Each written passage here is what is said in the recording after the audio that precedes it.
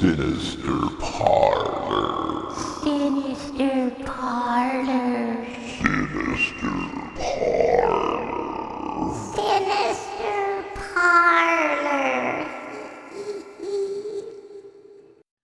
Good evening, fiends. Welcome to Sinister Parlor Podcast. I am Zombie Barbie, and with me I have my amazing co-host.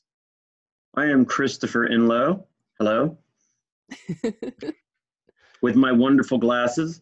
And I have with us also our guest for the evening, the even more wonderful than me, Miss Melanie Simca.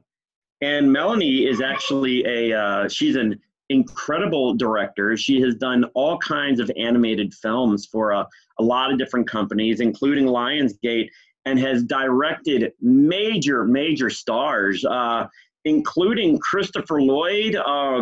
That's so cool. Yeah, Christopher Lloyd is Love him. absolutely. I think everybody watching is probably going to be a fan of Christopher Lloyd, because I don't think I know anybody that is not a fan of like Back to the Future or specifically. Addams Family.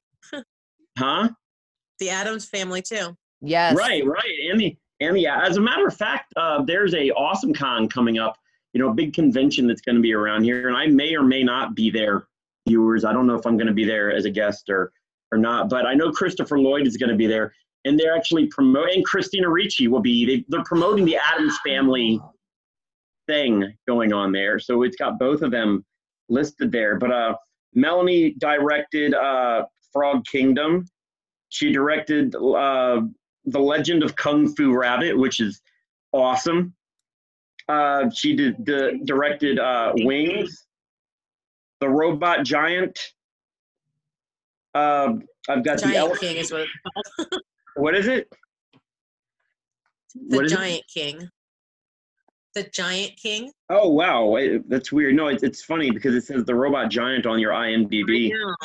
I think that's like some sort of weird I don't know.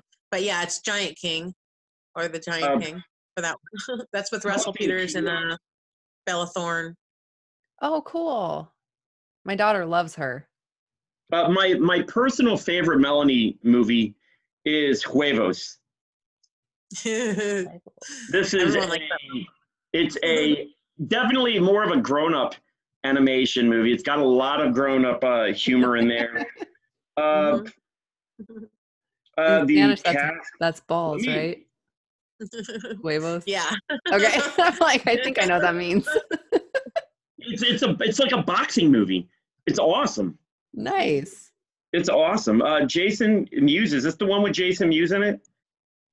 Jason Mewes, John Heder, Keith David, Zachary Gordon from Diary of a Wimpy Kid is the main guy. Amber, Jenna. Well, that's a really fun. It's awesome. It is absolutely awesome. No, you do. You need to watch. Everybody needs to watch that movie. Now, I've seen a lot of Melanie's movies, and Melanie and I became friends a while ago. So it's always fun when you become friends with people in the industry, and then you get to watch all their work and see all the stuff that they do. But I'm lucky because I get to watch these things, and Melanie has actually watched some of these movies with me while I watch them, which is even cooler because I get like all the little secrets and stuff as the movie's playing out in front of me. So I'm very excited about that. So now that we've gone through how much cooler Melanie is than I am, we get to start this up and kick this whole thing into gear. So yeah. So we are discussing. Or did you want to take this? No, go ahead. So real quick, you chose this one, right, Melanie? Yes. Okay. Yeah, I have not seen this since I was probably like 11 or 12. So there was a lot of stuff I did not remember. I watched it the other night again. I just watched it again a couple days ago, and I was like, yeah, it's a lot that you kind of forget. So it's interesting. Oh yeah. Yeah, there's one of the things I learned so much. I went through different YouTube videos and got all the like 15 things you didn't know about The Silence of the Lambs. So I watched a bunch of those different things after I watched the movie. And but one of the things that like really caught me off guard was right there on the cover, and it's always been there. But that little skull is actually 7 naked women. Can't hear you. I can't. You're blocking your I think speaker. you're covering the mic. Oh, sorry.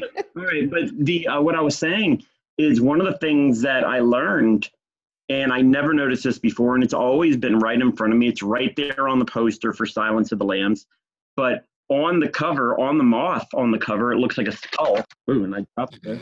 But that skull is actually 7 naked women. Mhm. What? Can you see that? Oh wow. Yeah. I never noticed it until you had sent that. Because I know like the real Wow. moths, it looks like a skull, not naked ladies. Yeah, hopefully. Okay. Wow, that's interesting. I've never seen that before. Right, it's crazy, isn't it?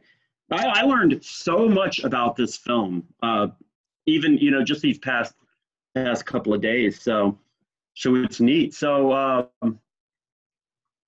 anyways, So what made you choose this? Is this one of your favorite films? Is it something that,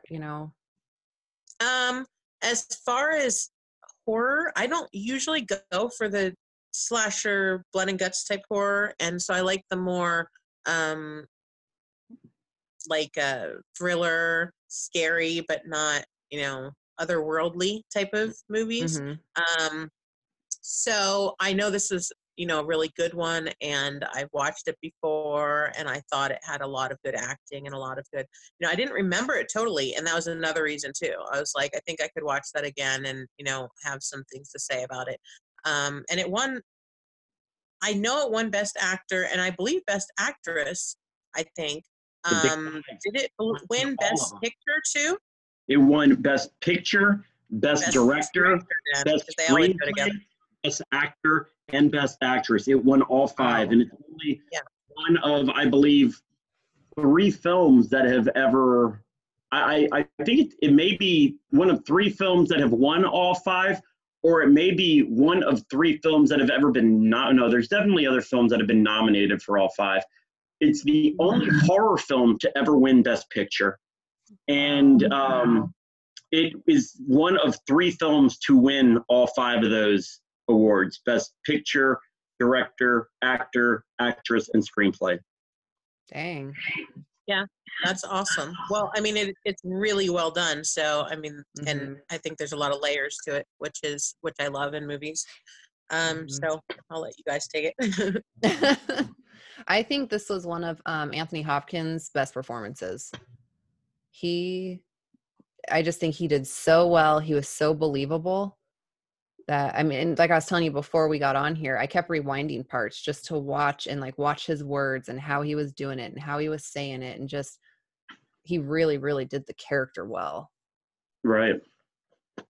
He was not the first selection for this role. Originally, they wanted to get Sean Connery to play that role, but Sean Connery would not do it. He thought the role was just too much. It was disgusting. But even before that, the original script. Now, this really caught me. I had heard something about the Sean Connery thing in the past. What I didn't know was that what's his name? Gene Hackman was one of the original people that purchased this story, and Gene Hackman was going to direct and star as Hannibal Lecter in this. But apparently Gene Hackman's daughter, I guess, read the book and called up her dad, I'm sorry, and was like, I don't want you to do this role.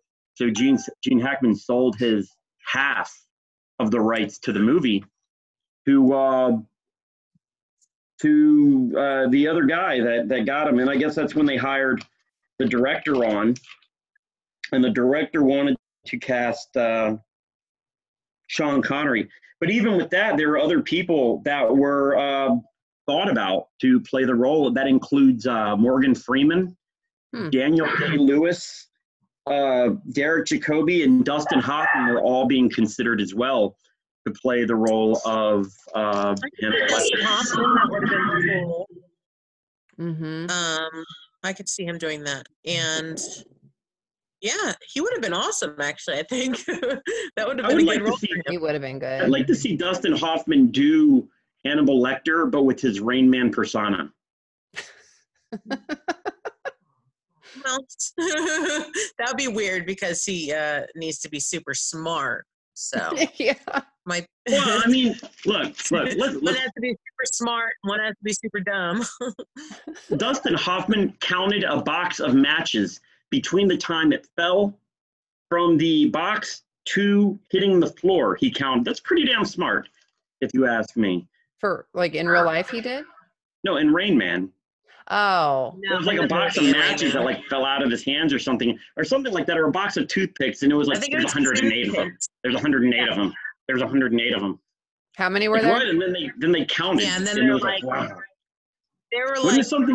he was like 147 or something, and then they're like, oh, there's 150 in the box, and they're like, oh, well, that's close enough, and they said, oh, well, there's 3 left in the box, something like that. Something like that. Yeah.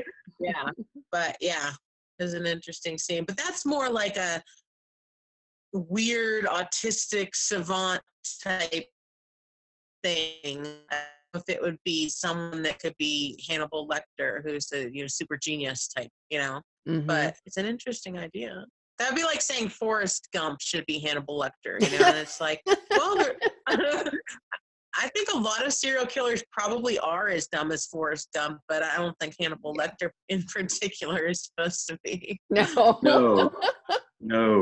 No, I don't think so. Now, did you know that there were 4 Hannibal Lecter movies? Hmm. I didn't know that. I thought there were just 2, actually. Well, not with him in it, right? Only 2 with him? Well, I think maybe, yeah, I guess Hannibal. there was one that came out way before that. Was it called Red Dragon, or was Red Dragon the one that came out That one's after. It was Hannibal, then Red Dragon. Manhunter? Maybe that's what it was called. That was, yeah, it's Manhunter. Then it's supposed to be Silence of the Lambs. Then Hannibal, then Red Dragon. Right. Now, they had, what was that, Melanie? I was telling her to be a good girl. You were telling Rhiannon to be a good girl? Yes. It's like, Everyone be a good girl. Right. I just randomly say that. We're secretly texting. So Right. This is like one of those sexy dates where we're all having the conversation out in the open, but you guys are under the table actually talking weird sex stuff to each other. Exactly what it is. you just called us out. Good job. I think everybody viewing this right now is like, They're like, what are you saying? please tell Can we me. see the screenshots? But so the very first movie, the guy that did the very first one retained the rights to the name Hannibal Lecter. So they had to get permission from him to use all that stuff for the Silence of the Lambs, Oh, which of course he gave them with with full permission, and I guess for free is what wow. I had heard. Because everything I heard is all came from the internet, so none of it could be true, and it could all be true. It's probably all just bullshit. It's like Right, that everything where you I've- just like add whatever you want. Right. See, I thought for some reason, because after I watched it the other night, I was going through and kind of reading about the actors and stuff like that. And then I wanted to watch Hannibal, but I had to rent it because Silence of the Lambs was on Prime. And so I thought for some reason Anthony Hopkins was in Manhunter as well, but I guess he was not. No. Okay. No, that was the Manhunter one came out like way before all of these movies. And like I said, Silence of the Lambs was the first one to present Anthony Hopkins. And even before Anthony Hopkins, there were a slew of other people that they wanted to play the role of Hannibal Lecter. Sorry about my phone. That's I thought I you. turned that You're on. blaming us, and that's you. I'm just asking questions, man. I haven't put the blame on anybody yet. You're like, who is that? Whose phone is that? No, I just said that I had heard it. Yeah, I know that I believe they wanted Michelle Pfeiffer to be her, the Jodie That would've been Foster's cool. part, Agent Starling. Yep. And she turned it down, which is stupid. Yeah. She thought it was I would too have liked gross. her. She thought that it was too much. The movie was too intense for her. Meg Ryan was also one of the people considered for it, along with Halle Berry. But Oh, wow. this should have been they should have made this like an all black movie. They should have had Morgan Freeman and Halle Berry playing those roles. Now that would have been awesome That's what too. they would do now. Right. They do that just for the sake of doing it now, which just drives me crazy. I think Mhm. everyone should have a part. I mean, I don't think there should be discrimination, but to intentionally remake every movie to make it black, I don't understand that, which is what they seem to Yeah. be doing now. Yeah. And it's just like they're trying to prove a point, but in proving that point, they're proving that people are thinking about it, you Yeah. know, like, because there's no reason to do that, to retell a story in a totally complete different way so that it basically invalidates the first version of the story, you know, like with the Little Mermaid. This is off on a tangent, but that just pissed me off because everyone was saying, oh my gosh, make Ariel, that's so wonderful. And it's like, but that's doing a disservice to the fairy tale and to the original movie that is supposed to be this, you know, like this Danish redheaded girl, you know, and then they make her black. There's no reason for it. And I think make a new movie, you know, make a new movie about a black mermaid. That's awesome. But but what's going to happen is it changes the history of who the Little Mermaid is, kind of. Yeah. And I don't like changing the storyline. I think the storyline should stay the same, and the characters should basically, at their core, stay the same. And anytime you have a character that changes totally from who they are at their core and who you know them and trust them to be, you don't like it. You know what I mean? Like, I could come up with different examples of that, but like, and people do that just because they get to be at a loss of storyline or something. I'm just doing tangent after tangent, huh? It's okay. We can do, yeah, all things go on this show. So that's totally okay. Awesome. But people do that because they kind of scramble for a storyline, but the main storyline should stay the same. You know what I mean? But what they do is they take someone, totally change their character. Like, for instance, Penny on Big Bang Theory, where, you know, her whole character was she has no money. She's an unworking actress. She really doesn't get along with Sheldon. I don't know if you know the show, but these are things that were just ingrained in her basic persona, you know, of who she is and why people like her.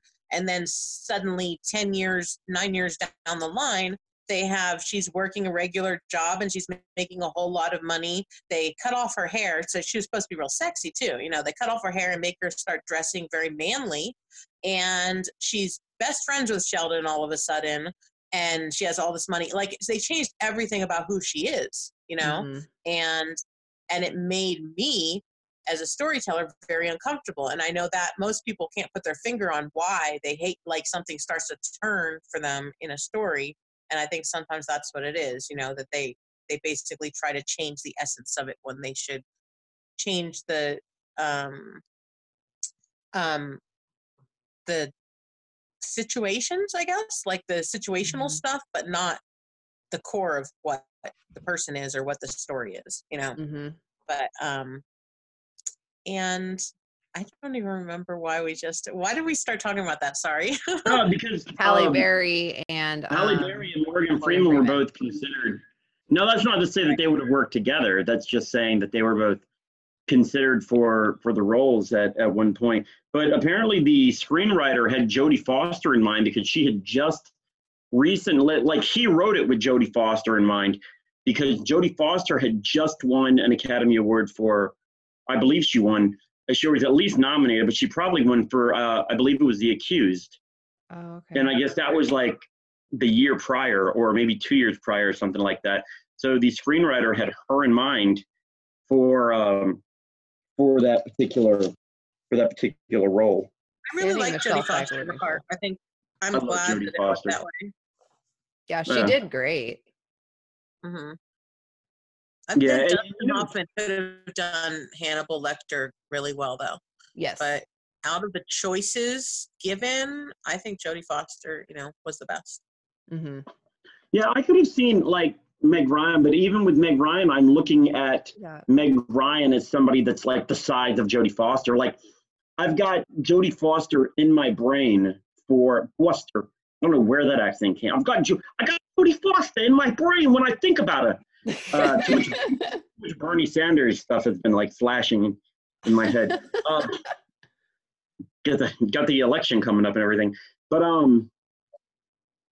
anyways, but yeah, so I've got her in my brain when I think of that. And of course, Meg Ryan, between all those people, is probably the most similar to Jodie Foster. But on that note, another interesting thing is the guy that wrote the book has never seen the movies because he's too afraid that, and this is what was said, that if he watches the movies, then he's going to get the Anthony Hopkins version of Hannibal Lecter in his head, and then he will not be writing the same Hannibal Lecter that he's been writing in his books. He'll be writing Anthony Hopkins' version of Hannibal Lecter, thinking of him as the role. And the same thing with Jodie Foster. So I thought that was really neat to learn.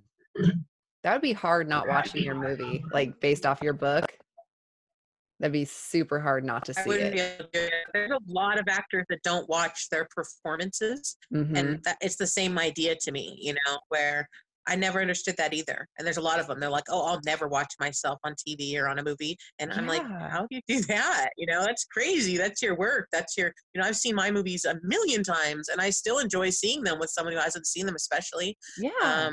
And just, you know, it's like your child, like you birth something, and then to just never see it again. It's just so strange to me. I don't understand it.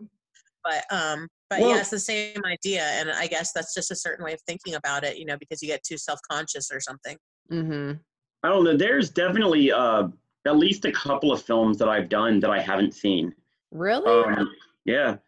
And now there are roles, of course, that I've put a lot into that I have made sure that I wanted, you know, that I got to the theater to see. Sometimes I just didn't see them because I didn't make it to the screening. And like I've got a DVD of a film that that I shot. The DVD is just sitting on my piano at the house, and I haven't put it in yet. And I told the director, I'm like, yeah, one of these days I want to go out and I'll see it on the big screen, you know, when it comes through on a film festival or something like that. I don't know what the hell that is. That's like, it's like, we need to put, this just became an NC-17 show. That was just the blanket was all looked like. This became NC-17. This is like, it's like that scene in the Blair Witch Project when you see the kid, you're like, what the fuck is that? I just saw this like triple X rated thing. It was like the whole screen. Oh shit. What in the world is the Muppet? That's the Muppet. Oh, look at her. She That's swims. the Muppet. I love that dog. She's so cute. Wow, my brain just flew out the window with that. I'm not sure what I just saw, but I'm pretty sure I could have. You didn't see anything. It was just me setting the phone down on the sheet thing. Oh, that was a blanket or a sheet? It's a sheet. I knew what it was. It was just funny because it just looked. I didn't see it, but I just saw your reactions to it. So I'm just laughing at your guys' reaction. Totally looked like a vagina. Thank you, God. I didn't want to say it. I didn't want to be alone. The way it was set up and stuff. He's oh my God. Ladies and gentlemen, the Melanie that we've been wanting you to know. Oh my God. So Melanie does porn. It's funny because you just said that. Remember I said that you're in that picture? You just, Christopher, about oh my God. The person who looked like me. Yes. Yes. What was it?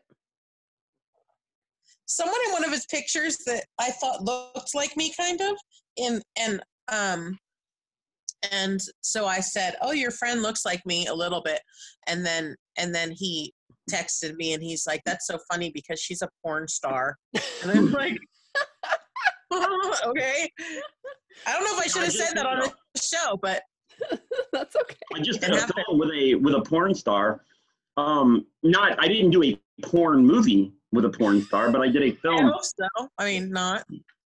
Well, we'll show that on the next show that we do here. Like out of nowhere, it's going to be me. Just like. But anyways, yeah. So it's there's a picture of me on Facebook of me in this porn star, and Melanie was like, "Oh my gosh, I look like your friend." I was like, "Yeah, she's a porn star." So that's you look. Congrats, you look like a porn star. That's awesome. I didn't know that. Right. Well, at least you look like a porn star. You look like this mega porn star. I get like Ron Jeremy. It's like, wow, you look kind of like Ron Jeremy. Oh fuck, man. Not that there's anything wrong with Ron Jeremy. When I was in college, someone told me like crap. Who was the one that was in Crybaby? That was Tracy Lords. Oh yeah. Mm-hmm.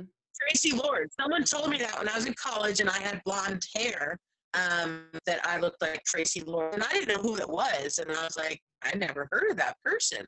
And they're like, well, it's, she's actually no one you'd probably know, but so anyway, it's funny that now I say I look like your friend who's also a porn star. I myself am not. But two of them, I guess, I've been told I look like her. I've told you favor a couple porn stars. Anyway. Right. That's kind of awesome. But yeah. In Crybaby, the little girl that played Susie Q. You know what I'm talking about? I don't remember. Do you remember Susie Q in the Crybaby? I just remember Johnny Depp. Okay, Susie Q was the really small. Which one was Susie Q? She was the daughter, the little girl. There was a little boy and a little girl. The daughter of Ricky Lake. Yes. Okay, I believe that's right. Susie Q, her name was Jessica Raskin. Her dad was my shop teacher in intermediate school. Oh, interesting. That's cool. Yeah, that was shot over in Baltimore, which is, not very far from me. Well, just like, back to Silence of the Lambs, Quantico, Virginia, which is where, it opens up saying that the woods somewhere near Quantico, which is where Jodie Foster was. My father is buried at that cemetery right there at Quantico. That's literally 20 minutes from my house in that whole area because I live in Mount Vernon. And but yeah, that's not too far either.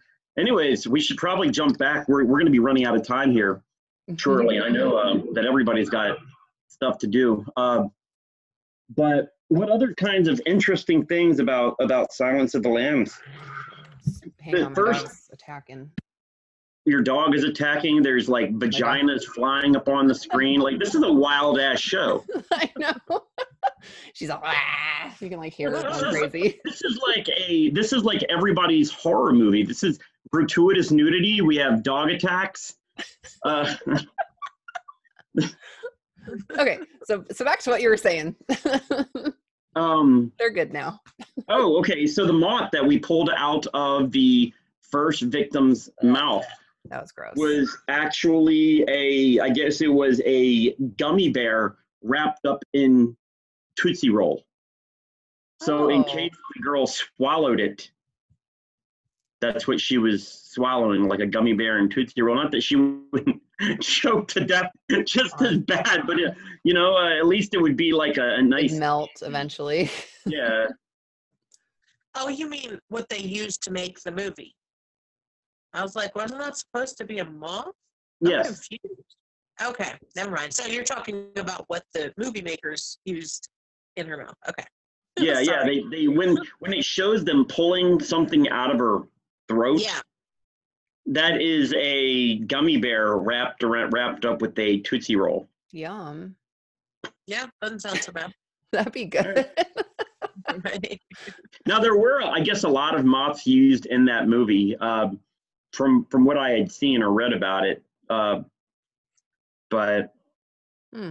I don't know. Some other interesting facts is that Roger Corman plays a role in this film. And for those, do you know who Roger Corman is? Do y'all? Mm-hmm. Very famous B-budget producer, director. He did a lot. Like if you go to IMDb and you look up Roger Corman, he did a lot of stuff, man. He was a badass. You know, it was all low budget stuff. But a lot of people got their start doing Roger Corman movies. But he played a role in the film. Also, do y'all remember the scene where it shows they're taking Jodie Foster out of the thing, and then he's like, "Don't forget your reports." You know, Hannibal like Lecter. when he's in the cage. Right, he's in the cage, and he's like, "Don't forget the reports," and she runs back and she grabs the reports. The guy that's taking all of the police out of that room is George Romero. That's so cool. Yeah, who is the director and writer, or one of the writers for Night of the Living Dead, and he basically made the zombie movie films what they are, you know. So that was neat. Who are the police officers? At least who are the police officers that appeared? And they weren't in big roles; they just kind of appeared. One was Chris Isaac, the singer. Played a police officer, and the other one I wasn't too familiar with his name, but I'm sure that if Danny Darst, I believe is what his name was. I may be wrong on that, but that's also there. I don't know who that is. I'm not sure either. Yeah, I've never even heard of him. But one of the interesting things that is constant in this movie that just jumps out at me is how much they are into building tension. The whole movie is building tension. And it's interesting because they probably do that in horror movies more in general. But in this movie, it's, instead of just showing who she is, they have to do that long scene with her running, and then someone that it's building the tension of who is this person that's running, and then it's like, instead of just introducing her going in and seeing Hannibal, it's going through all these steps and like talking to him about how bad he is, and talking to the FBI guy about how bad he is, and then going through the building tension of going through the cells and people yelling out at her. It's like the whole thing is adding more and more tension. And even the things that don't necessarily have to happen, where she's going into the storage unit and the thing won't go up, and she has to go and try and get the tire the tire pump, whatever you call it, lifter thingy, and to make the storage door go up, and then it still won't work, and then he help her? Like, they build that up so much about what's going to be in that storage unit, because, and it takes forever. And even when she can go in there, she has to crawl under, which is like more tension. And then it's dark, which creates more tension. And then just showing a part at a time with a flashlight. You don't see everything at a time. That's more tension. It's like the whole movie, they are constantly building the tension. Yeah. And it's interesting, and they do that again, the whole dark thing, of course, at the end, where she's in the house and it's dark and only he can see her, which is another way of building tension through his goggles. And it's like, the whole time I was like, yeah, they're masters at it. The whole movie, they never quit at the building the tension for the next scene. And it's like steadily, if you watch it again with that in mind, you're like, whoa, it's it's all the time. She's saying hi. It's the Muppet. You heard a dog in the hall. She's so cute. So her little hair, it's all like I know. She's got the whole Albert Einstein, Phil Spector look going on. The head that was in the jar in that garage was Ed Saxon, who is one of the producers of the film. They made a model of his head. Oh, okay. And so, I mean, that's one of those fun little things that, you're working with people in the film and you just start sticking people and stuff all over the place. So that was, that's kind of neat. So real quick, how you had said that you directed Jay Muse. It's funny because, I haven't seen this movie forever, but I always remember the Buffalo Bill part which now I find it funny. You know, in the movie, it's not funny, but I find it funny because remember Clerks 2, when Jamie Hughes did that whole part, he's like, "Oh, would you fuck me?" Oh I'd yeah, fuck I me." know. That's it. That was So I awesome. always And it was exactly think like about that. So I was like, I need to go back and watch Clerks 2 because I gotta see that part again. Totally. And they've done so much parody of this movie. It's amazing, and it seems crazy that people haven't seen it. Like even in Joe Dirt, you know, how they have that whole thing about how he's kidnapped and kept in there, and it's such a part of that movie, but it's like everyone knows this movie, that they can make fun of it like that, you know. Mm-hmm. But yeah, it's like Office Space. There's some movies that are referred to so much that if someone hasn't seen them, it's like you probably don't understand so many jokes. Oh yeah. Yep. The Joe Dirt one was funny. The dancing. Dang, I'm putting the lotion on the skin. Yeah. I know. What do you say? What do you say? Put the lotion on the skin, or else you get the hose again, or something like that. Yeah. Mm-hmm. Put your lotion on the fucking skin. Yeah, except for he doesn't say you. He doesn't want to make it like a person. He says it.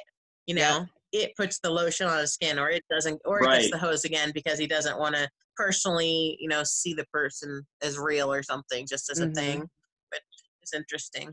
Yeah. I think in a way they almost went a little too far to do cliches in this movie. You know what I mean? Like, and I think it's just showing the time period. You know, now I think they'd be a little bit more gritty about how it would be more real.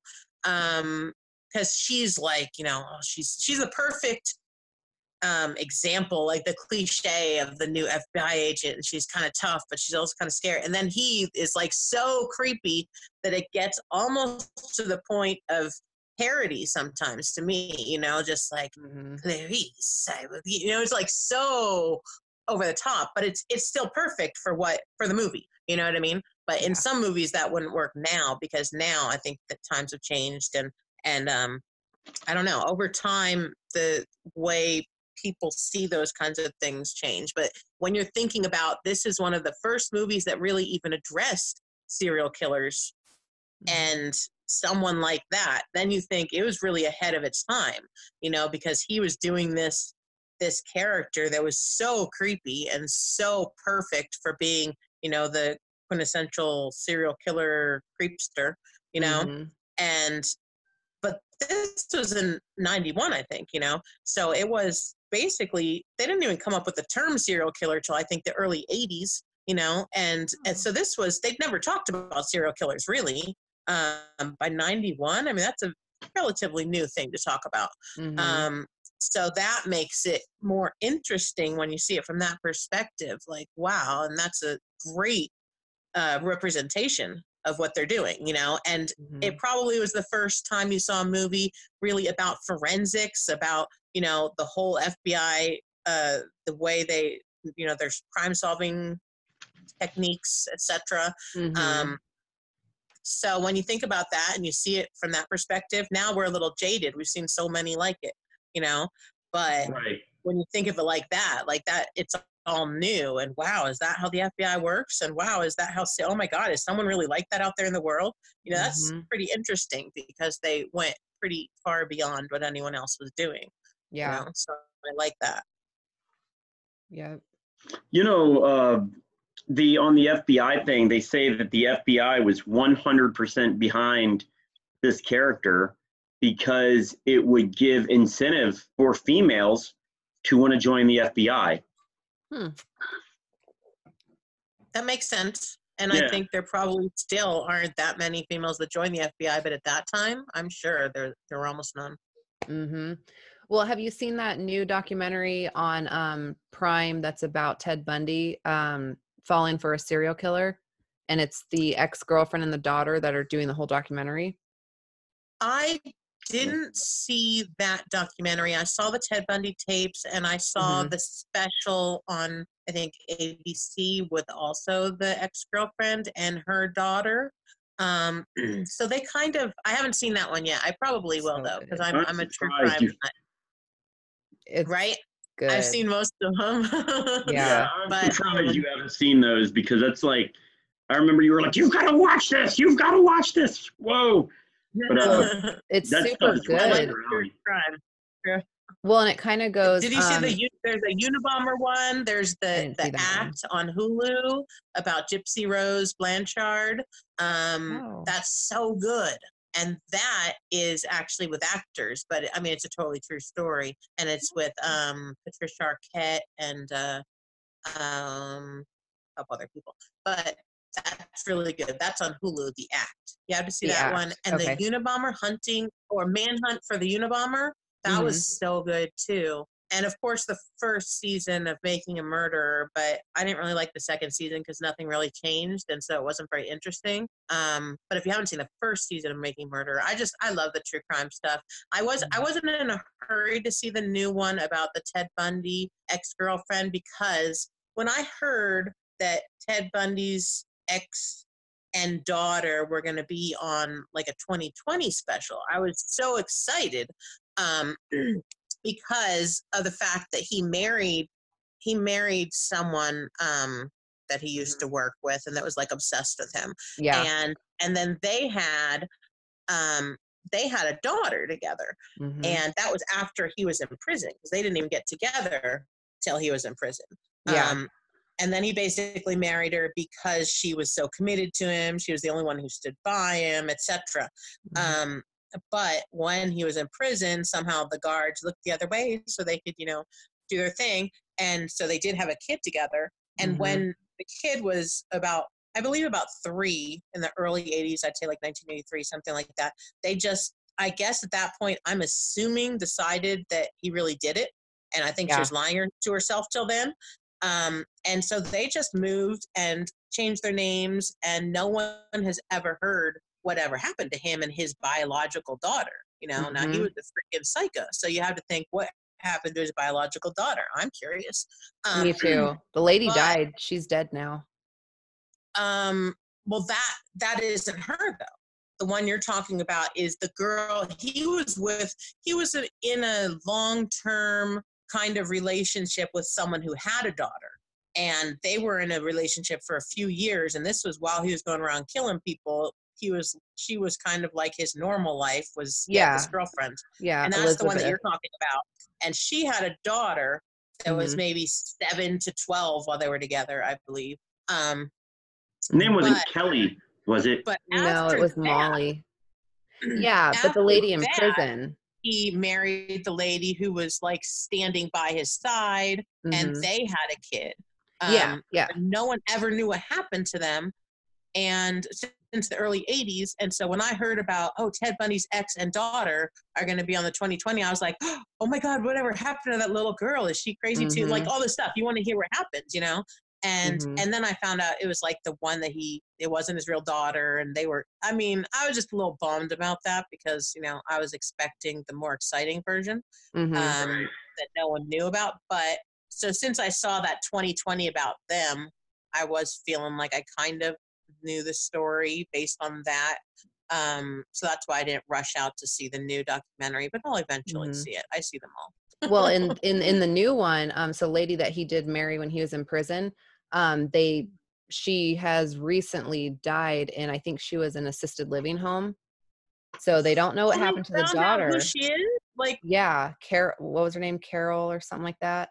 But they couldn't get any obviously comment from her because she had passed away. But they don't know where the daughter's at. They weren't able to find the real daughter.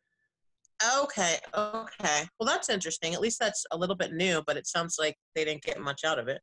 Yeah, not with her, but it's cool to kind of hear like, the original girlfriend that had the daughter. What was her name? Yeah, Kendall. Well, the last name was Kendall. I can't remember. Elizabeth Kendall.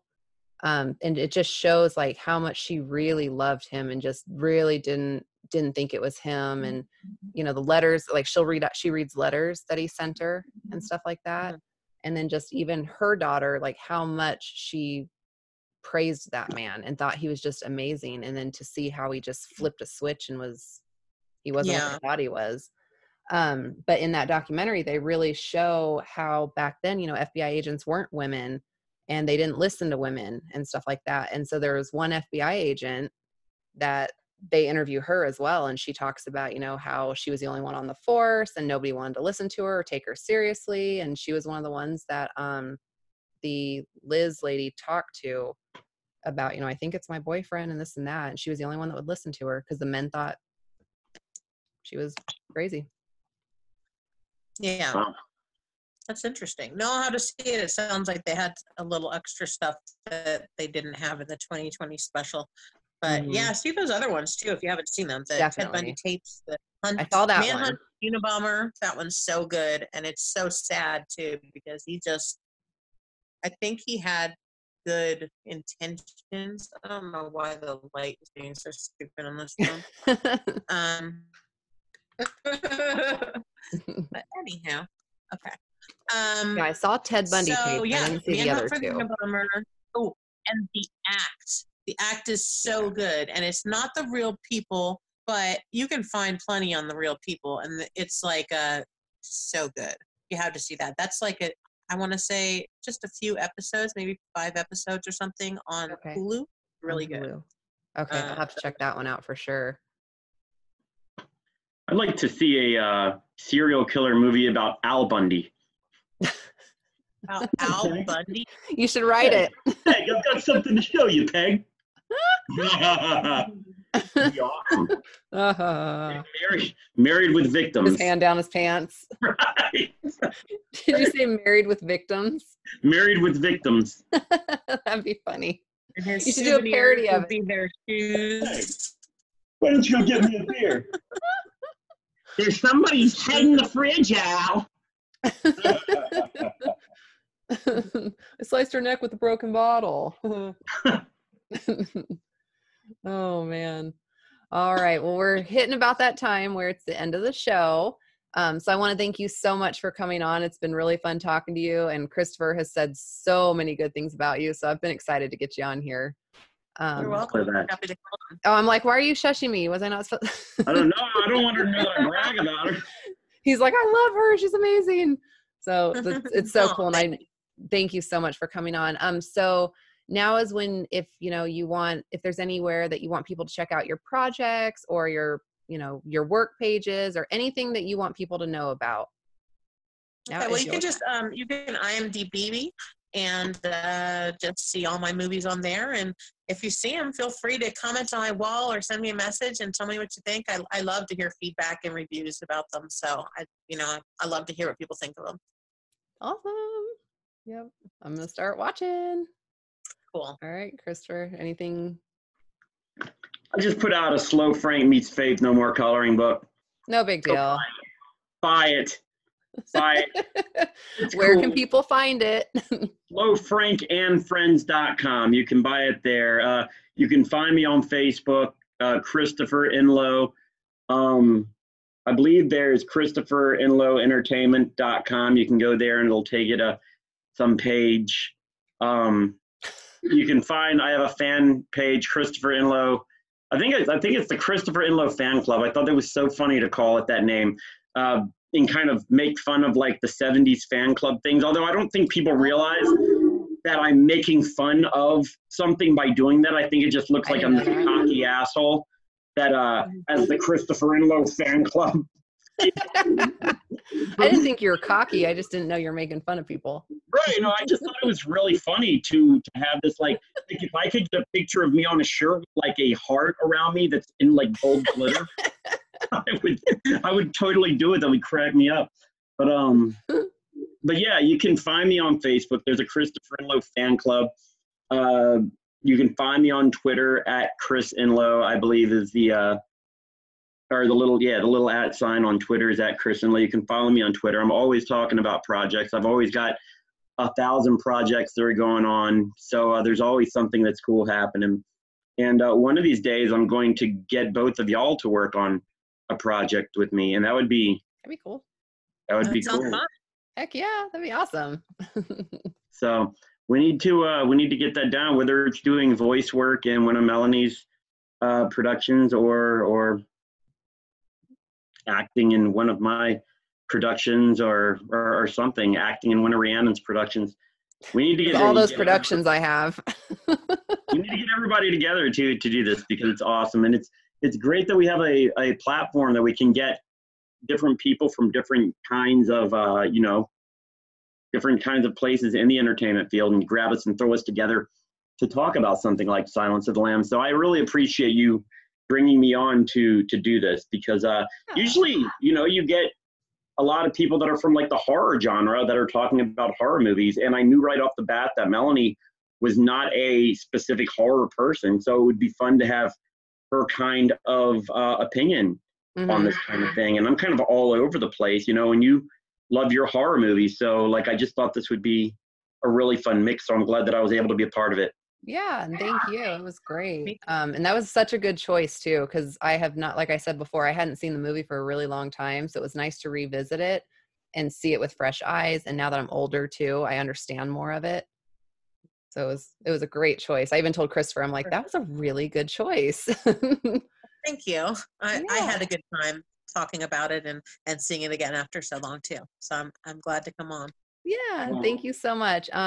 So real quick, check out Sinister Parlor Podcast on Facebook and Instagram. We'll start releasing the shows, I believe, next week. And I'll make announcements and stuff for that. And I'll also let you know whenever we release it, like on the date that we do it.